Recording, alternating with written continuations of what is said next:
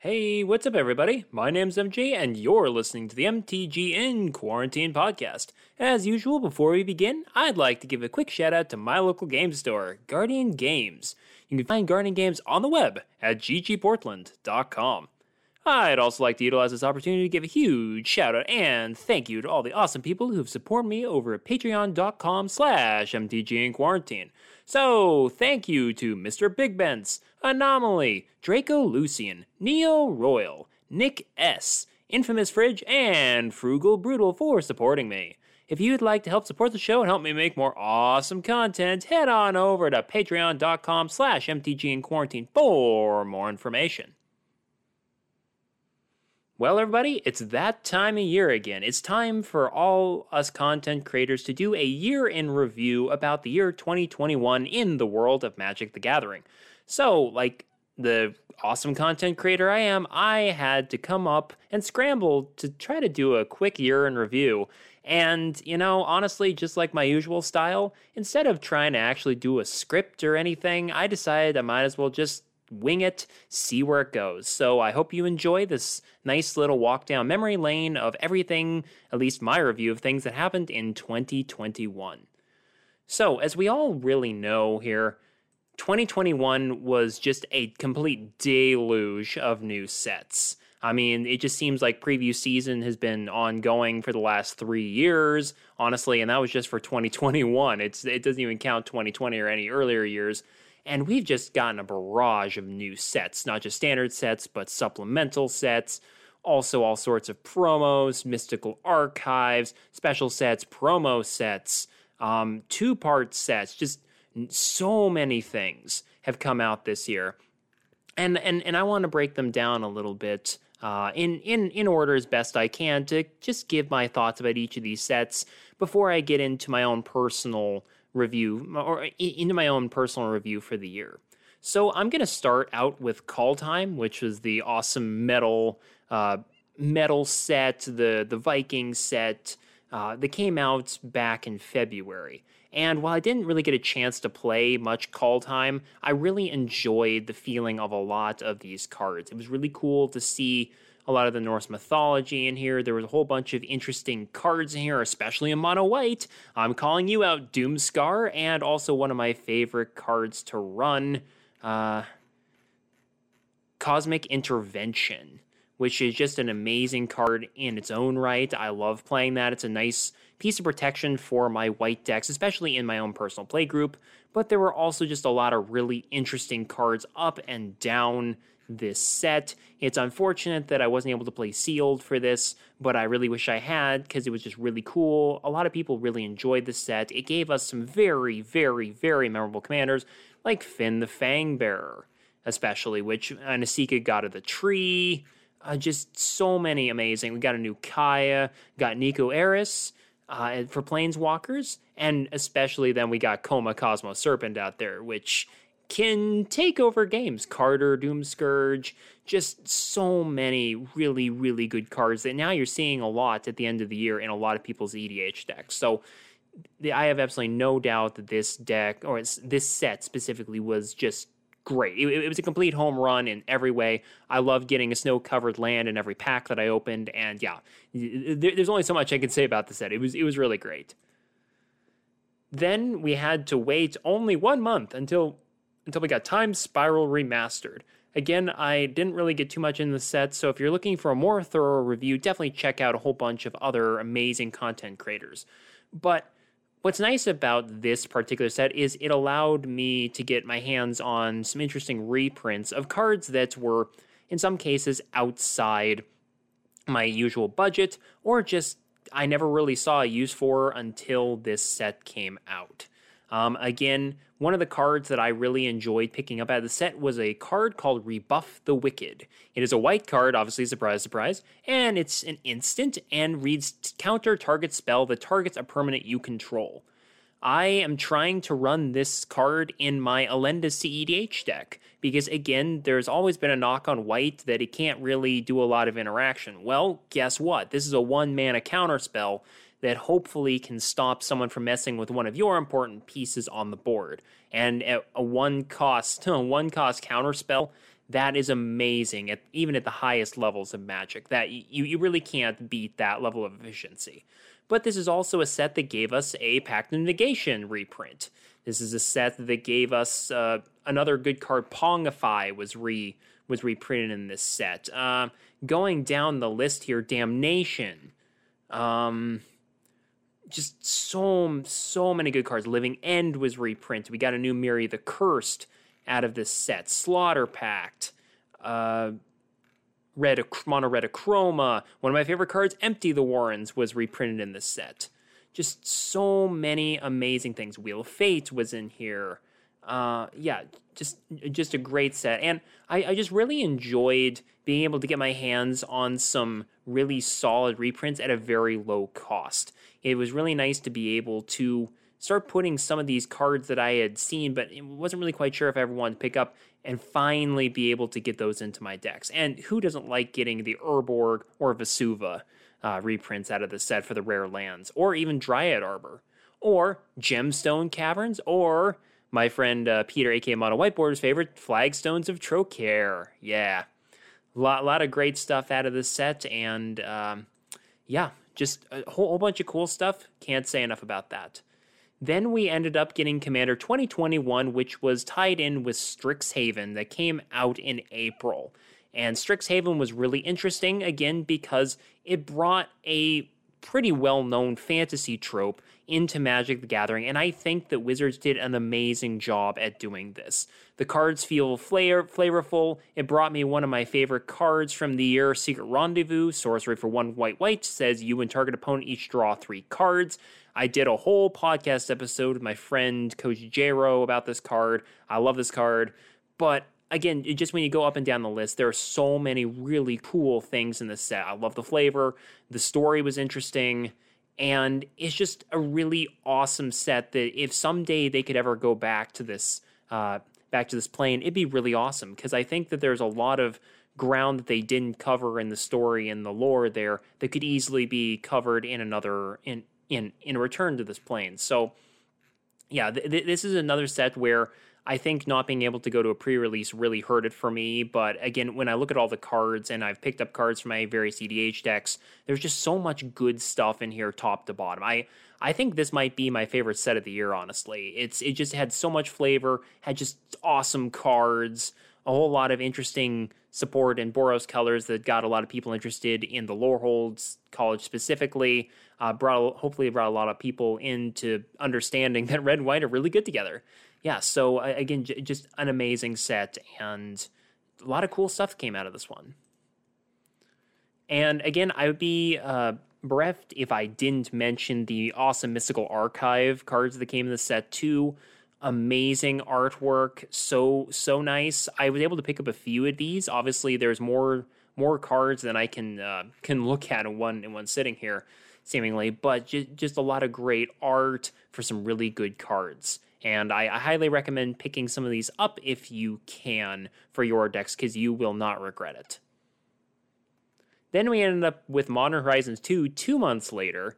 And again, what else can be said about the set that hasn't already been said? So much power, a lot of new modern playable cards. I've run into so many people in person, also online, talking about how a lot, like the Evoke creatures or Ragavan, for instance, have just completely changed the tenor of the modern format. And it's really interesting to see how one set can have such a big influence on multiple formats. But yeah, it's great. I can't really say enough about this set. It's pretty cool. So if you have a chance to pick up a pack or two of Modern Horizons 2, definitely do it. It's worth your time. Then we have Adventures in the Forgotten Realms, which, again, I'm not necessarily hugely bullish on because I'm not really into D&D much. But again, it's very flavorful for everyone who is really invested in tabletop RPGs, like Dungeons & Dragons. It's a great set full of references that, unfortunately, I don't necessarily get in a lot of cases. But if you really do enjoy D&D, this is a great set for you. There's a lot of really cool stuff that came out, a lot of interesting legendary creatures. Again, I'm going to mention Peter again. He got all of his venture triggers going into the dungeons. He built so many dungeon decks. It's crazy. I've faced off against his Leroy Jenkins deck multiple times, and it's always fun to see him run through the Tomb of Annihilation as many times as possible. Because again, that's just fun. Let's be honest here. It's fun seeing him play with Nadar, Selfless Paladin. Moving on, we end up with the 2-part Innistrad sets, and that's Innistrad Midnight Hunt and Innistrad Crimson Vow. Innistrad Midnight Hunt was my first in-person pre-release since January of 2020, and while I didn't do very well in the games, I enjoyed just being back around people again. And I did win a game. Never mind. I take that back. I did win my last match of that pre-release. So I was able to win a pack, which is the first time I've ever won a pack at a pre-release before. So I was pretty happy. Anyway, actually, now that I think about it, I still haven't opened that pack. At some point I might end up framing that pack since it's the first pack I ever won at a pre-release. And, for years, people sing songs about the day that I won a pack. So, fun things like that. But yeah, it was an interesting set. It was my first trip to Innistrad as a existing player. And it was just interesting to see the story, the lore, but also just, get to see what was cool about Innistrad, returning characters, returning themes, but also just getting to see some interesting new design space for multiple colors. And just, a lot of really cool stuff, especially in Red. Red got a lot of really cool stuff in these two sets, so that was really nice to see. And then Crimson Vow was basically the other side of that coin, too, is that Red just got a lot of really cool stuff. Again, my friend Ryan of the Control Room fame and I did 2-Headed Giant pre-release, got to do that. That was a lot of fun. And we almost went 2-1. So I'd say we did pretty well at that pre-release. But yeah, just talking about the set, there's a lot of really cool stuff in here. I ended up pulling a Toxrill out of that pre-release, so that'll be interesting to see if I ever decide to brew that, especially the CDH direction, since Toxrill is really hot right now as a commander in that part of the format. So we'll see. But yeah, Red, again, got a whole bunch of really cool stuff out of that set. So again, I'm really excited to see where this goes in the future. And that'll about do it for all the different sets and my thoughts on those different sets from 2021. So let's take a look back on my own personal accomplishments from 2021.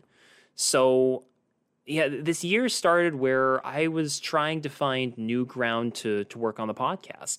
I had been talking for about 6 months about the things I really enjoyed about the game, but I felt like me talking into a microphone, kind of feeling like talking into a void, wasn't necessarily the way I wanted to take this particular podcast.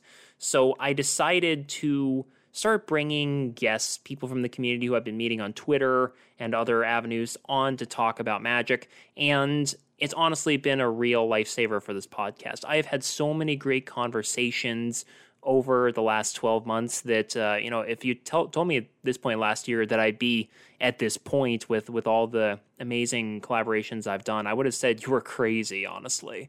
It's been a great ride. Again, I can't thank everybody enough for taking the time to guest on my podcast. It's been great having everybody. If you're out there in the audience and you've been on the show, thank you so much for taking the time to talk to me. It's been great, and I wouldn't trade it for the world. And another thing that I have really knuckled down on in 2021 has been my deck building. Again, in 2020, I was building some decks. I had some decks, and I was working on them, kind of working on them. But it was really in 2021 here where I really started to take a lot of risks when building my decks. And when I say taking risks, I don't necessarily mean really going off the deep end of the deck building plane here. But what I mean is start really taking chances in my deck builds, really just kind of explore my own personal understanding of the game, just start trying to expand my repertoire, try to just become a better brewer through work and constant tinkering with things.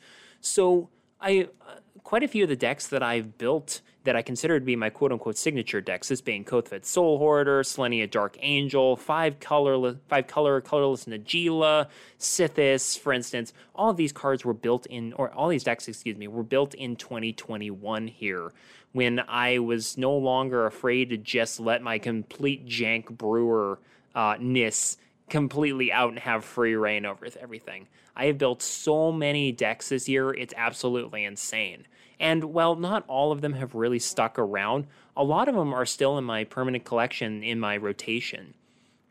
And I just love brewing new decks. I have tons of ideas. It seems like there almost a day doesn't go by when I don't have a crazy idea for a new deck that then I typically have to say, I don't know if that'll fit. But once in a while, there will be an amazing deck that really comes along the pipeline. Like recently, my Krark the Thumbless deck, a deck I called Boros Party Favors, because you're never quite sure what you're gonna get out of this deck.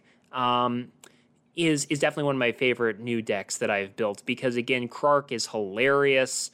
It's a Boros tokens deck. I love token decks, but also just the fact that Krark is hilarious because of all the coin flipping is great. And it's kind of turned into a weird Boros Storm deck, and I just love everything about that deck. Again, huge shout out to friend of the show, Scoop Phase, for giving me an awesome, one-of-a-kind altar of Krark the Thumbless that looks like he's dressed up in a Halloween costume as Karn Silver Golem. So thanks, Scoop. You really made this deck possible. And just, 2021 for me as a brewer was also trying to find my niche as a brewer. I've spent a lot of time on this podcast over the many months I've been podcasting, talking about trying to build janky decks in a kind of a fun, weird way. And I love doing that. But more recently, I've also tried to put a different spin on that and try to find commanders that have a reputation in them, and then try to find an interesting and unique way to put my personal spin on them so that I can try to hang at my usual playgroup table without feeling like I'm being overbearingly oppressive. And this has been accomplished with both the colorless Najeela deck that I mentioned before, as well as my Anya Falkenrath cycling discard madness reanimator, something like that deck. And those are two examples of me finding a commander that I want to build around, but I don't necessarily want to boost the optimization on, because I want a personal challenge to try to bring the power, quote unquote, power of those decks down. And again, the results have been kind of mixed with the Anya deck, but the Najeela deck has been an absolute home run. In that it takes a very busted commander, really no matter how you build her, and tries to make it somewhat fair, if you can really say that about Najeela, by running just lands that produce colorless or some of the filter lands. And it's really fun to be able to just sit down with that, and people are, oh my god, it's Najeela, what am I going to do? And then relax. It's colorless Najeela, and then people are really interested in seeing what you have there when you drop a random Tron land in like a Cascading Cataracts or something. Just cards you probably wouldn't necessarily see in a normal Najeela deck, but in that deck just are part of the course. It was fun just pulling a whole bunch of random colorless lands out of my box of draft chaff and just being able to throw them in there or just have fun. It's a great deck, and I really enjoy it for that. So yeah, 2021 has really been a good year for me figuring out exactly how I like to brew decks and really defining that technique, refining that technique, and defining it both. Another interesting thing from 2021 was I finally decided to throw my hat into the ring into CDH. Again, I've talked a lot about that recently on this podcast. I've had some great people on to talk about it, and I will hopefully be getting more people on to talk about CDH here in the future. But I finally decided, you know what? It's time that I give CDH a try. A lot of people talk about it. A lot of great people talk about it. I might as well throw my hat in the ring and see what I think. And I'm only 2 games in, and I really enjoy it. Is that the opportunity to play extremely powerful cards, just like their old hat, is really quite empowering. I did a whole episode on the 5 things that I learned from my first games of CDH a little while ago. If you're interested in hearing more about my first thoughts, definitely check that episode out. It's a great listen if you haven't, and if you have listened to it, you kind of know where I'm going with this. Is the fact that I'm playing CDH is one great thing, but then also the fact that I felt compelled to build a homebrew for my first real games of CDH was also definitely something that's part of the course for me. I know that in my podcast I talk about that I never want to really do what everyone else is doing. I always want to do my own thing. And so when I built this deck while I did take a lot of input from some great people and definitely refined the deck, it still kind of looks like an MJ deck, you know? It's still got some pieces of the jankiness that I like to throw into my decks. And that's maybe trading a little bit of the optimization and efficiency just for some high ceiling, potentially low floor cards that may be dead sometimes, but may come out of nowhere to win games other times. So, yeah, my Atlantis EDH deck is great. I'm going to keep working on that into 2022, and hopefully we'll find out where that goes in the coming years. I've also had an opportunity to really mess around with some other color shifting of strategies, like my good friend Coach J-Ro is always doing. I have tried to find some ways to bring different strategies to different color pairings. It doesn't always work, but again, it's fun being able to play around in the deck brewing sandbox. Again, I also want to give another shout out to my Old Fogey deck, a deck I have affectionately called 20 Black Lotuses and 20 Fading Counters, because it's a deck specifically about casting Old Fogey and then moving the age counters for his cumulative upkeep off of him and just, playing Old Fogey. It's just, it's fun just being what it is. And again, I just love brewing. Brewing is fun. It allows me to really get a lot of those creative impulses out of my head and into a proper medium. And then it's just fun to be able to play decks that get people to say, hey, that was really fun. How'd you build it, or why'd you build that? And then, all of a sudden you've started a conversation. And that's what I really love about EDH. Outside the game is just starting conversations with people. It's really fun, and again, it cannot be understated. It's great. Another thing that I started doing in 2021, and this is coming from another friend of the show, Andy Fleury of the Guardian Project podcast, what he did in 2020, was making a note of all the games that I have played in the year 2021 to try to see what some of the themes were in my playing style, and also trying to figure out which my decks were overperforming versus underperforming, and utilizing that to tailor the experience of my play group specifically to try to keep things more even there. And I'm happy to say that I think it's really been a useful tool for me to really see what's doing well in my playgroup and what's maybe not doing so well, and taking some of the decks that are doing way too well and maybe oppressive out of the regular rotation anyway when I'm playing against my regular playgroup.